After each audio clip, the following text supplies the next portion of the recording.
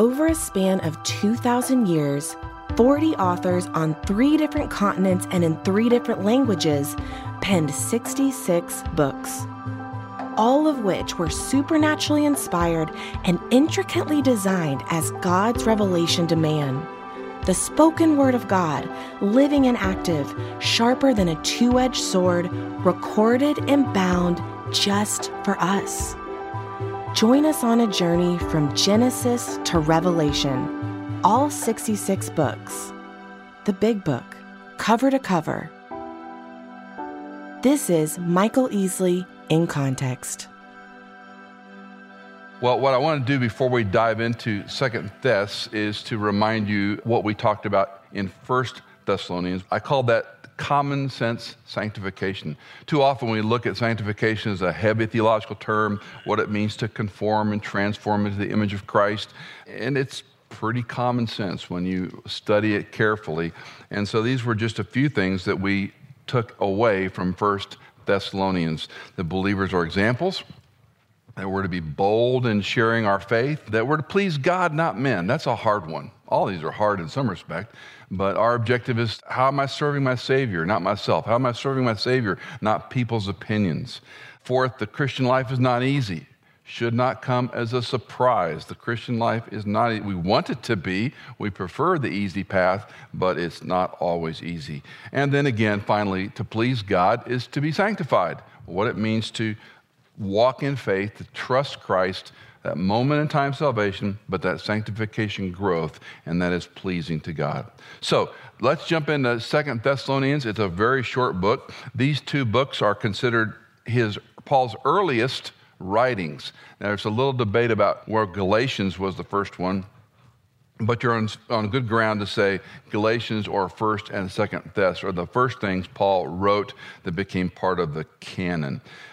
Probably from Corinth, and very likely written around 50 or 51 AD. So that's just, a little bit 4 decades after Christ dies that these books are written. Paul's in Corinth, and he's writing them to the churches that they have planted.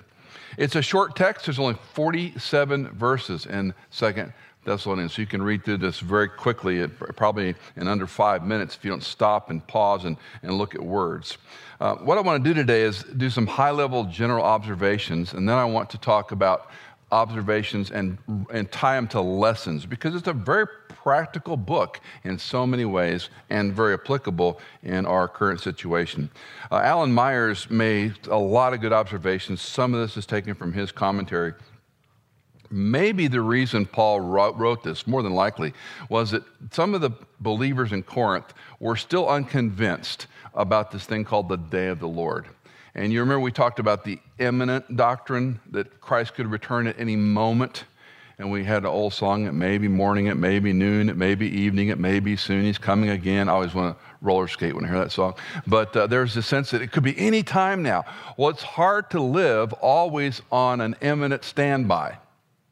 If you were in the first century and heard those words, you would think he's coming back any time. I think Paul felt he may come back in his own lifetime. So there's this, when is he coming? And wait, what if we got it wrong? Or what if we missed? And so there was concern about this thing called the day of the Lord. That seems quite removed from us, but that was the reason Paul wrote the first and second letter follow-up. They're confused by these issues. When is Christ going to return? Add to that is there was deception stirring in the pot in Thessalonica. And so these false teachings and challenging what Paul was saying were coming to light. And so we have to address that. The confusion in the letter continues, and there's some interesting language, the man of lawlessness and so forth. But the idea is, let me clarify a few things. And then finally, the letter sometimes is seen as a little less affectionate than 1 Thessalonians because he corrects them. When you read 1st and 2nd Corinthians, sure, there's a lot of corrective tone in there, but this letter, the first two, they go along kind of encouraging and swimmingly, and all of a sudden there's this correction. But remember that if you love someone, you correct your children to train them in the right way. So correction isn't always a bad thing. In fact, if it's done properly, it's an excellent thing. It's impossible to miss if you read the first 12 verses of chapter 1. The Christology is so heavy laden. I didn't count every pronoun, and every time Paul references God the Father, the Lord Jesus Christ, Him, the pronoun for God, but almost every verse in 1 to 12 has one or more references. And again, these things are so obvious when we read the Bible, we sometimes miss the obvious. If he repeats Christ, the Lord Jesus Christ, the Father, Him, over and over, we should stop and say, why is Paul in 47 verses spending almost 12 talking about Christ? That's not a hard thing to come to. Christ needs to be our center. And this is the battle of all time. When you come to Christ, how do we stay focused on Him, serving Him, pleasing Him, becoming more the person He wants us to become? 3 purposes are pretty quick and pretty easy to pick up in the letter. Number 1, to encourage the Thessalonian Christians to persevere under continuing persecution. And it's hard when you're continually beaten down to get up, to stay the course. And Paul is encouraging them. Secondly, he wants to clarify this Day of the Lord discussion. What is it about? And dispel the false teaching. And finally, he's going to address an interesting issue that in some ways it's almost amusing to us about lazy Christians.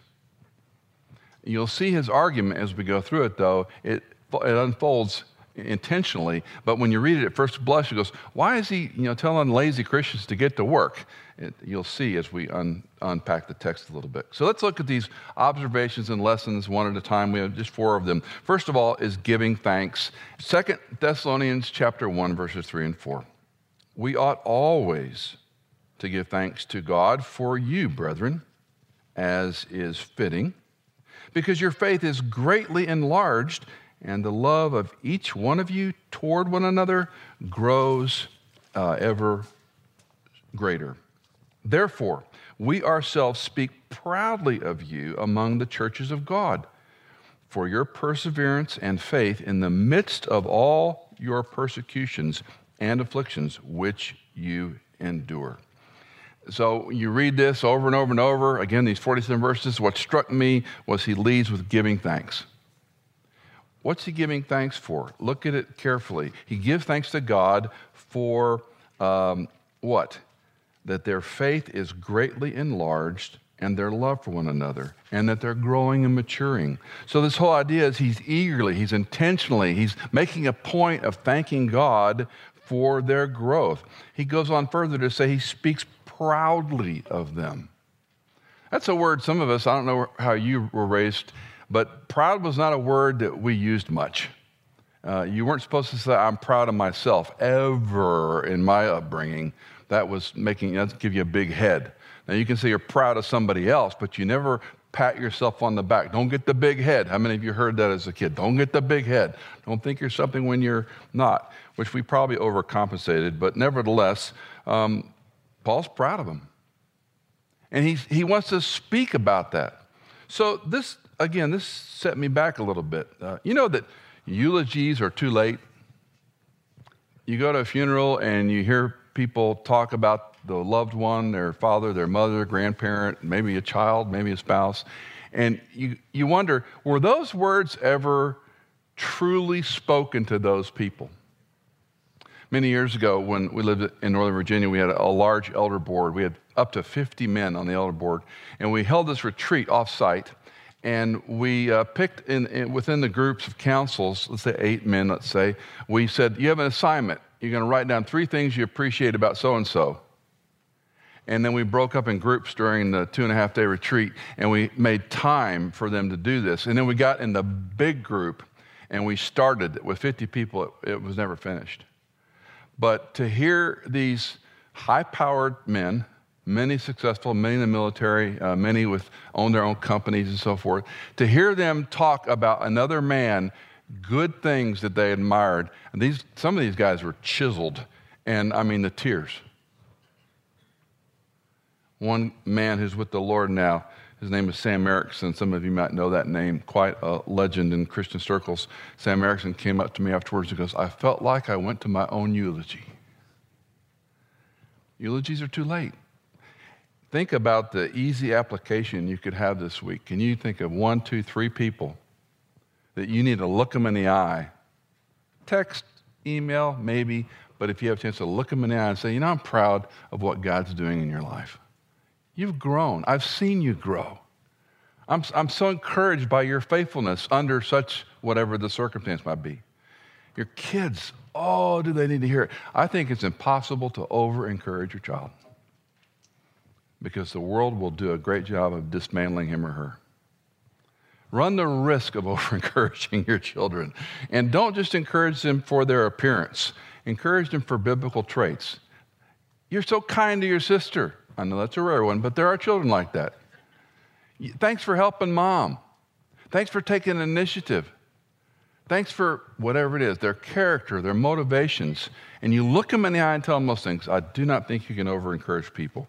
And that might be a huge gift to someone this week. It may just rock their world to look someone in the eye and say, I appreciate this about you. I'm so grateful for your faithfulness, for your steadfastness. I know your marriage is struggling. I know you lost the job, whatever. I'm just impressed with what a good husband, a good wife, a good mom, a good dad you are.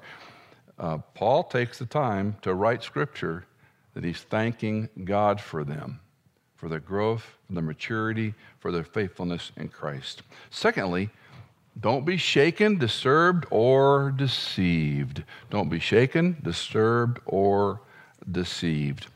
Verses 2 and 3 in chapter 2. That you not be quickly shaken from your composure, or be disturbed either by a spirit or a message or a letter as if from us, to the effect that the day of the Lord has come. Let no one in any way deceive you, for it will not come unless the apostasy comes first and the man of lawlessness is revealed, the son of destruction. Again, in that situation, they were afraid that the day of the Lord may have already come. And we might say, we missed out on the rapture. We missed him.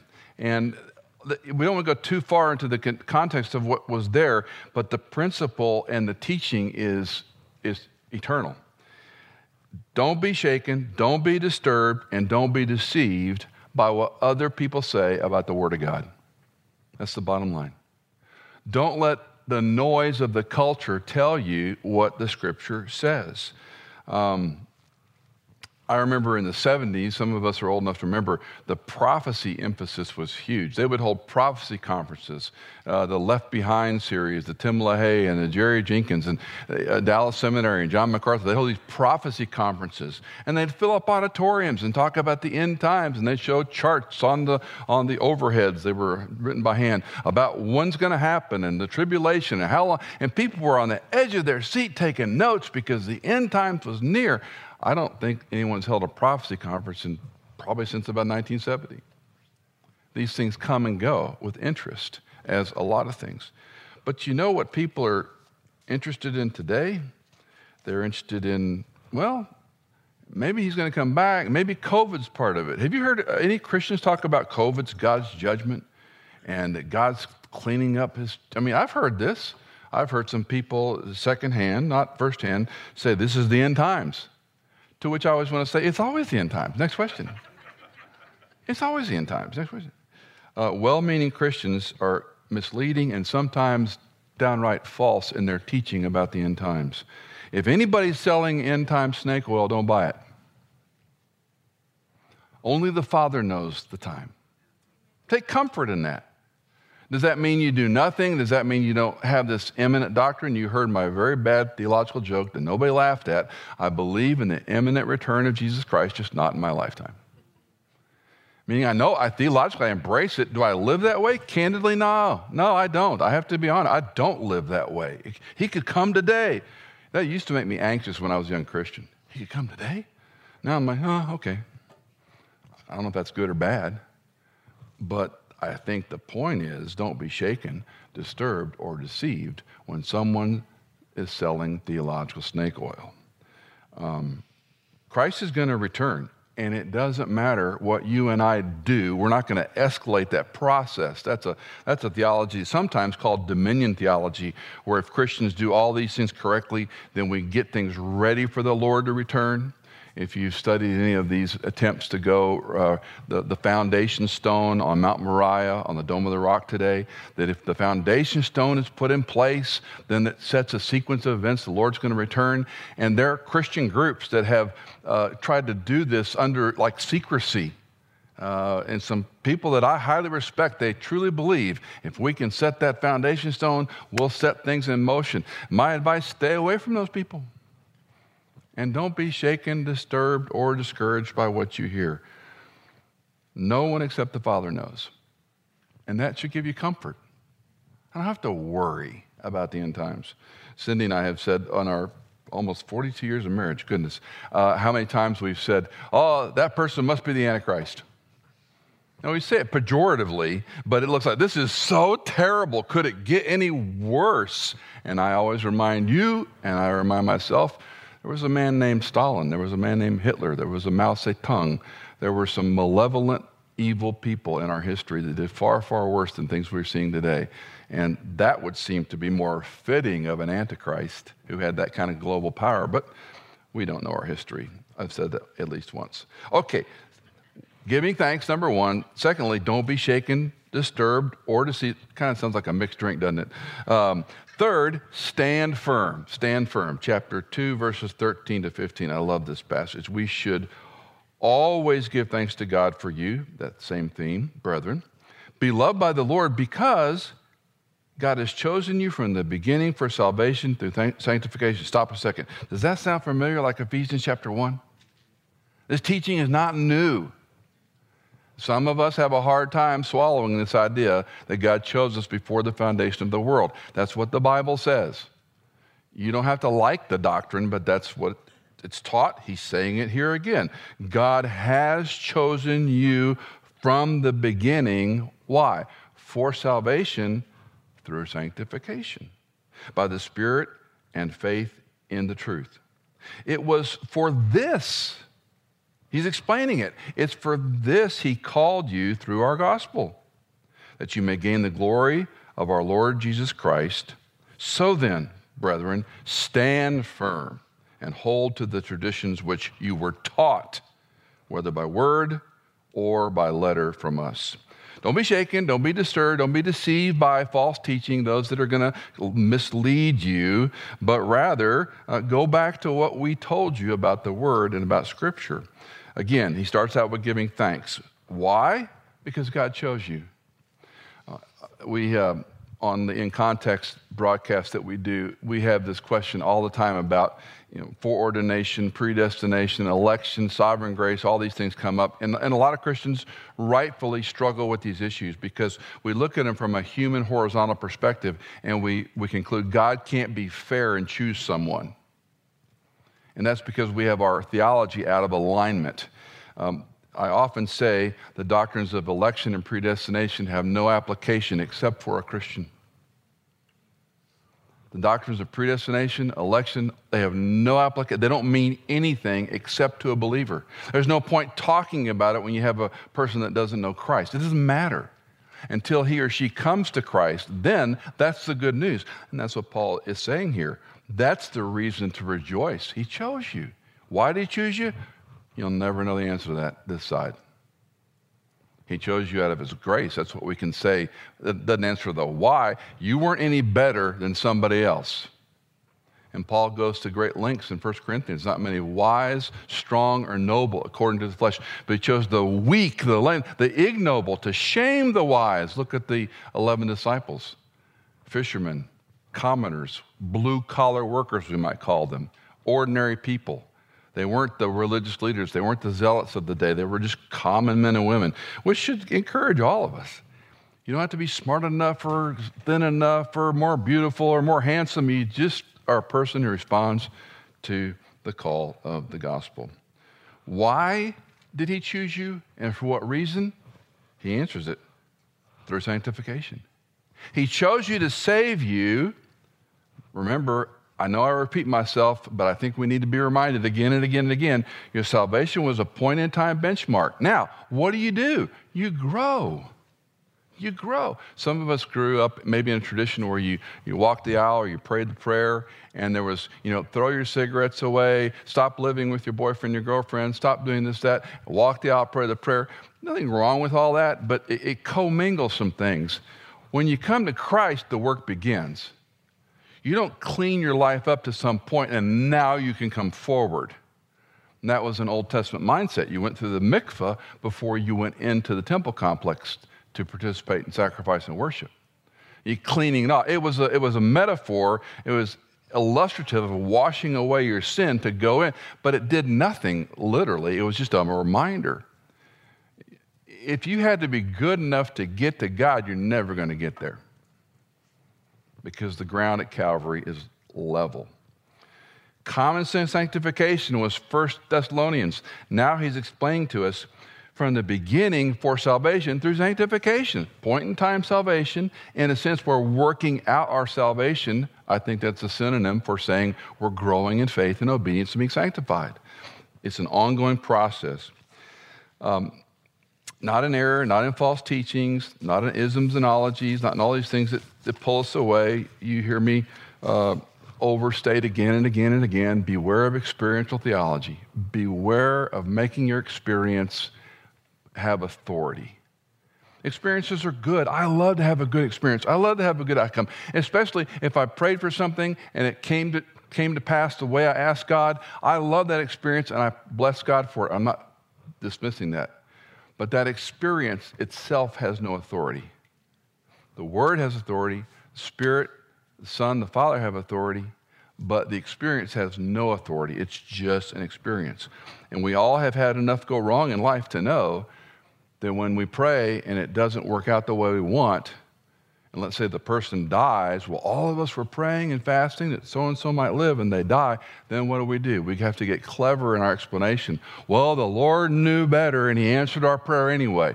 That's not helpful, is it? That's not helpful. The person died. It was his or her time. It's a terrible, horrible thing. It stinks. But that's the great problem that he came to solve. I know I say it over and over. I was thinking this morning, I probably said this every other Sunday. Are you any more like Christ than the day you trusted him? I ask myself that question often. And I turn the heat up, am I any more like Christ than I was last year this time? And you know what? Sometimes I might say I've grown a little bit. Sometimes I haven't. Sometimes I'm flat. Are you ever apathetic in your spiritual life? Do you do it out of duty and obligation, but really don't have your heart into it? Yeah, I do.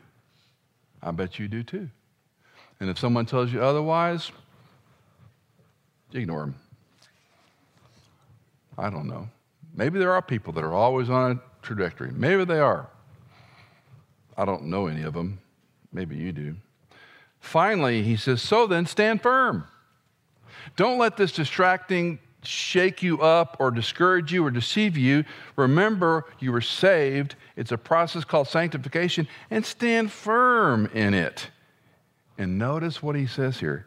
He talks about the gospel. So I step back and go, what do Christians stand firm in today? I don't want to be too pointed, but personality assessments are interesting tools. They're not Scripture. They're not Scripture.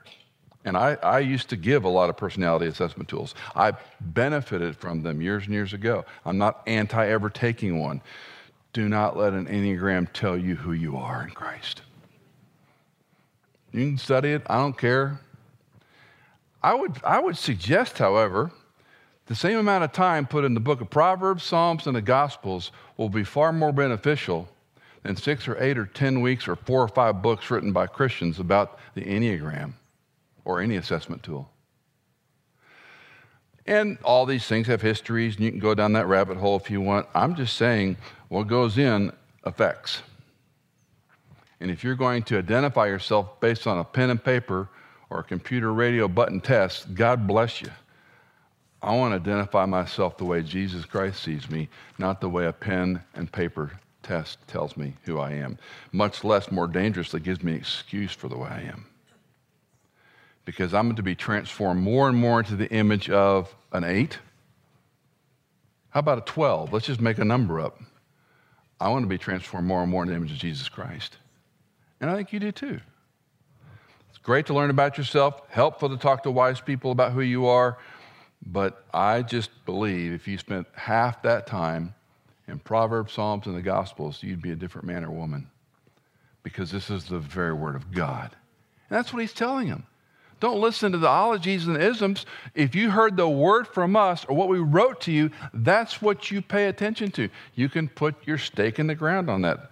Finally, fourth, follow the right example. Follow the right example. And I want to read 2 sections here, chapter 3, verses 6 to 9, and then chapter 3, verses 10 to 15. I want to take these kind of as a unit.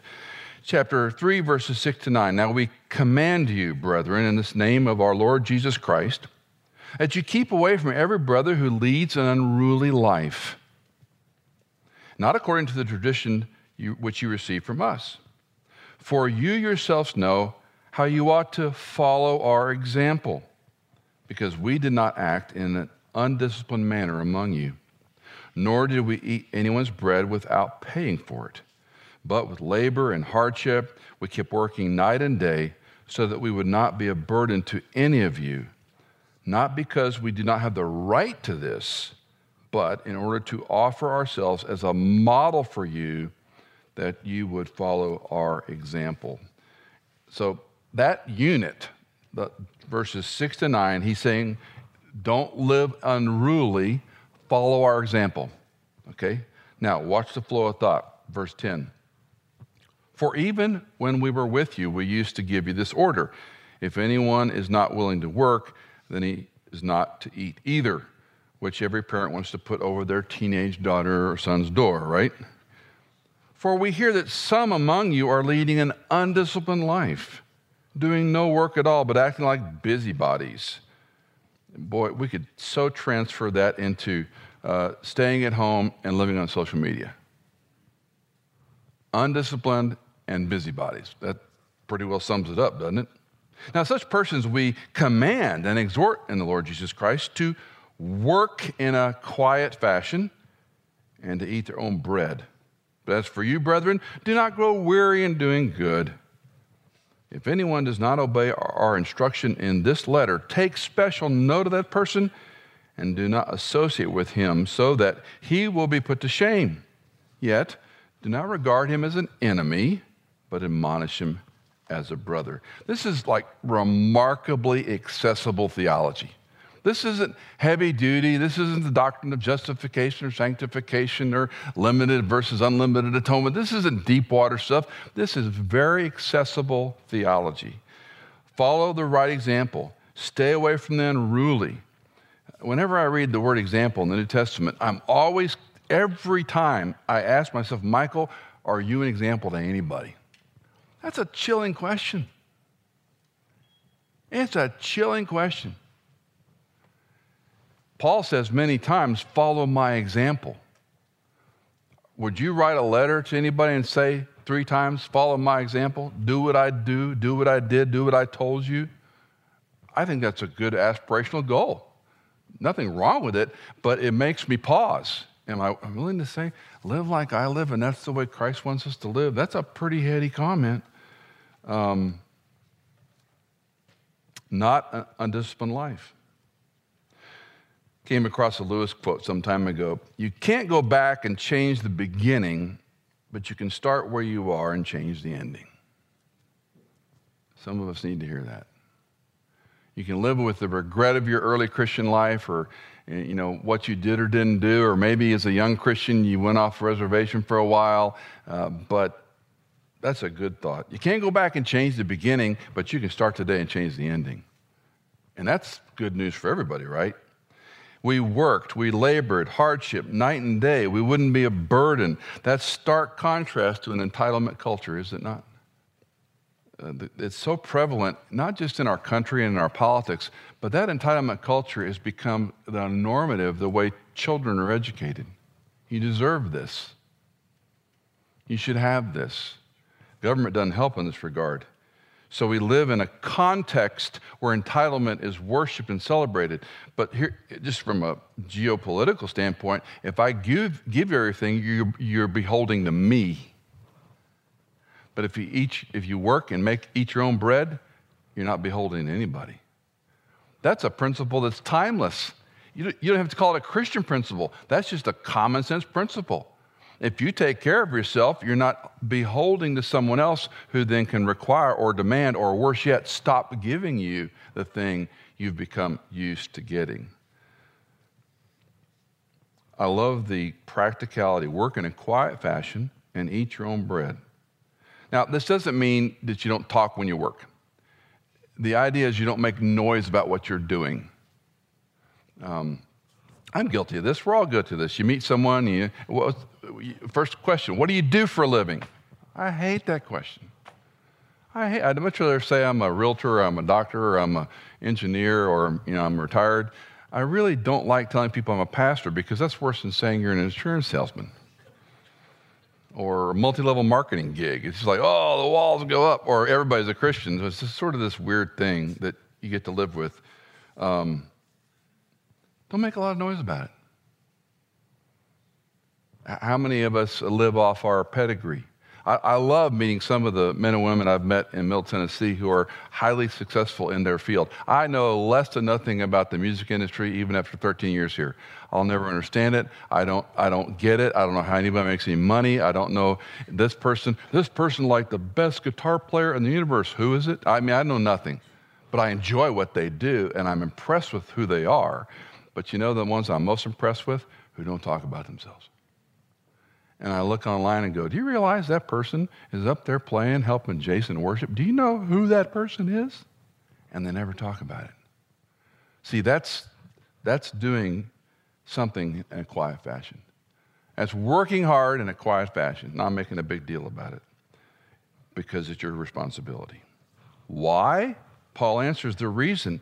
A godly life is a disciplined life. Again, this isn't heavy-duty theology. It's very heavy-duty theology. It's very easy to digest. A responsible person, a disciplined person, is going to be a godly person. You've probably seen all sorts of memes and cliches and things over the years that readers are leaders. I always debate that because I know people that read a lot and are terrible at leading anything, But the idea is you need to grow and you learn things is the idea. Keep on learning, keep on studying. I think I've shared with you a number of times when I hit 60, I set out a section of books I wanted to read. I'm reading 2 books right now on world and church history by John Hannah, and they're like college seminary textbooks. I wouldn't recommend them to anybody, but I underline almost every word. It's really kind of silly. It's like the whole thing's underlined. I should just X out the words I don't like. It'd be easier. But I'm just all into this. And let's say I've spent, let's just say an hour for a round number. I probably looked at 3 pages in an hour. Because I'm reflecting and I'm thinking, I'm going, wow, I couldn't say it that well. Because I don't want to get old and addled and stop growing and learning. How about you? And I'm not talking about it to impress anybody, because that wouldn't impress anybody in my opinion. I'm sharing it because I want to keep being disciplined. I don't want to rest on my laurels of what I've learned or how things worked in the past. Finally, there's an admonition to what I would call the ne'er-do-well. You know the term ne'er-do-well? They're a do-nothing person. And this admonition is, if he won't work, don't let him eat. Now, this seems like kind of a strange thing. Unless you follow Paul's argument in the letter, it makes perfect sense. Let's go back, if we may, to verses 6 and 9, please. We command you, brethren, in the name of our Lord Jesus Christ, that you keep away from every brother who leads an unruly life. Why? Because they're going to affect you. Not according to the tradition you received from us. That's not what we taught you. You yourselves know. Follow our example. We did not act in an undisciplined manner. Verse 9. Offer ourselves as a model for you. Follow our example. Verses 10 and following again. If they're not willing to work, don't let them eat. What's he saying? We told you about the Christian life called discipline. We told you about these routines, we might say, in our vernacular. You have to do them. You can't grow if you don't work diligently, if you don't take responsibility, if you're not entitled to people, you're not going to grow otherwise. So he rounds it up saying, lazy Christians get to work. So that argument makes a lot more sense when you look at the flow of his letter than just going, why is he telling people that, if they're not going to work, don't let a lazy Christian eat? I love his differentiation at the end, though. He says, don't associate them, but he doesn't mean like throw them aside. He says, don't associate them unless it's with the idea of admonishment. Let's talk about that just ever so briefly. I had a friend in Northern Virginia, again, who chose a pretty horrible set of sinful lifestyle choices. And for 7 years, a mutual friend tenaciously pursued this guy to bring him to repentance for 7 years. Now, I don't know if you'd do that. I don't know that I would do that. But he loved the man. And long story short, it paid rich dividends. And 7 years later, that man came back to the Lord. That man repented of his choices and sins. And there was a pretty phenomenal celebration that this guy had chosen a path, a series of very bad choices, sinful lifestyle, and he turned around and came back. So he admonished him as a brother. And whenever he would go to have lunch or coffee with this man, he would ask us to pray for him. And he goes, I want to be sure that when I've left that lunch, that I've said to, call him Michael, I said to Michael, you need to repent and come back to the Lord. I love you, but you need to come back to the Lord. And I think that's a beautiful illustration of what Paul is saying here. Don't associate with them, but admonish them when you have an opportunity. It's that tight walk. Well, it's a very simple passage. Give thanks. Don't be shaken, disturbed, or deceived. Stand firm and follow the right example. When you play a sport, whether you are an instrument or whatever, I presume it's true across disciplines, you want to play somebody better than you. I played racquetball for many, many years, and I played, we had leagues, A, B, and C leagues, and you work your way up, and I was an A- player in my little club, and from time to time people say, I'd like to learn how to play racquetball, and you go, oh, okay. And you go out in the court, and it's, try not to get hit by their racket or their ball, right? And so then you'd say, okay, I want you to work on 3 things, and I would give them 3 simple things to work on, Number one, you always have the when you're swinging toward the front wall, the lead foot needs to be in front of you. So it's backhand. You got to work on that. I don't care how you hit the ball, where you hit it, if you successfully hit it, but you got to plant that lead foot toward the front wall every time you swing. And then another one was swing below the knee, if you can. Swing below the knee. So plant that thing and swing below the knee. And then I would talk about, anyway, I give them 3 things. That's when you master those 3 things, come back and we'll talk more. There's no point playing, other than just trying to avoid getting hit by a poor player. There's no point playing the sport if they don't learn the basics. Is that not true in every discipline? If someone watches you play guitar and they go, I love to play guitar. Well, let me give you what? Chords? That was it. You got to learn these chords. You got to master these chords. Don't even talk to me till you can do these blindfolded. You got to be able to do these, whatever. Golf. Keep your head down, whatever it is. Until you master those things, you're not going to get any better in that discipline. Who's your example? Who are the men and women you're looking to that are still growing, still, they love the Word. Life's hard. Everyone has challenges, but they're tenaciously staying after it. And I would submit to you, that may be the most important lesson for everyone here or listening or watching. Do you have an example? A man or woman that you go to, not perfect, but they're still in the Word. And you know one of the easiest ways to tell who they are is you ask, what's the Lord teaching you these days? And they'll say something like this, I was reading this morning in Psalm 23. I know that psalm by heart, but I never saw this phrase. That's the man or woman I want to be around. Not the one that's telling me about the book they read 40 years ago or the church they grew up in. But the man or woman that says, I'm reading this, maybe I'm reading a commentary or a devotional, or I'm in a small group and we're reading a Christian book about growing. I'm not for a moment saying Christian books are the solutions to all life's problems. I am saying run the risk. You'll never waste time in the Word. You'll never waste time in the Word. And I want to be around other men and women who are also not wasting time in the Word. so that I'm growing. I'm looking for an example. And you know, they're harder to find the older you get. And that's the day you look in the mirror in your 50s or 60s or 70s and you go, oops, I am now the example.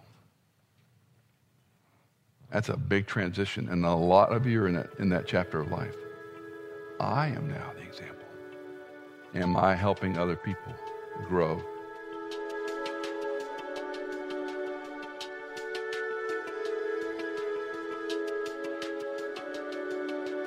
Did you know that In Context is fully funded by our listeners like you? If you are a regular listener, would you consider giving a one-time or perhaps monthly donation? You can give at michaelincontext.com. In Context is produced by Hannah Seymour, mixed and mastered by Sonomorphic, and music composed by Chad Cates.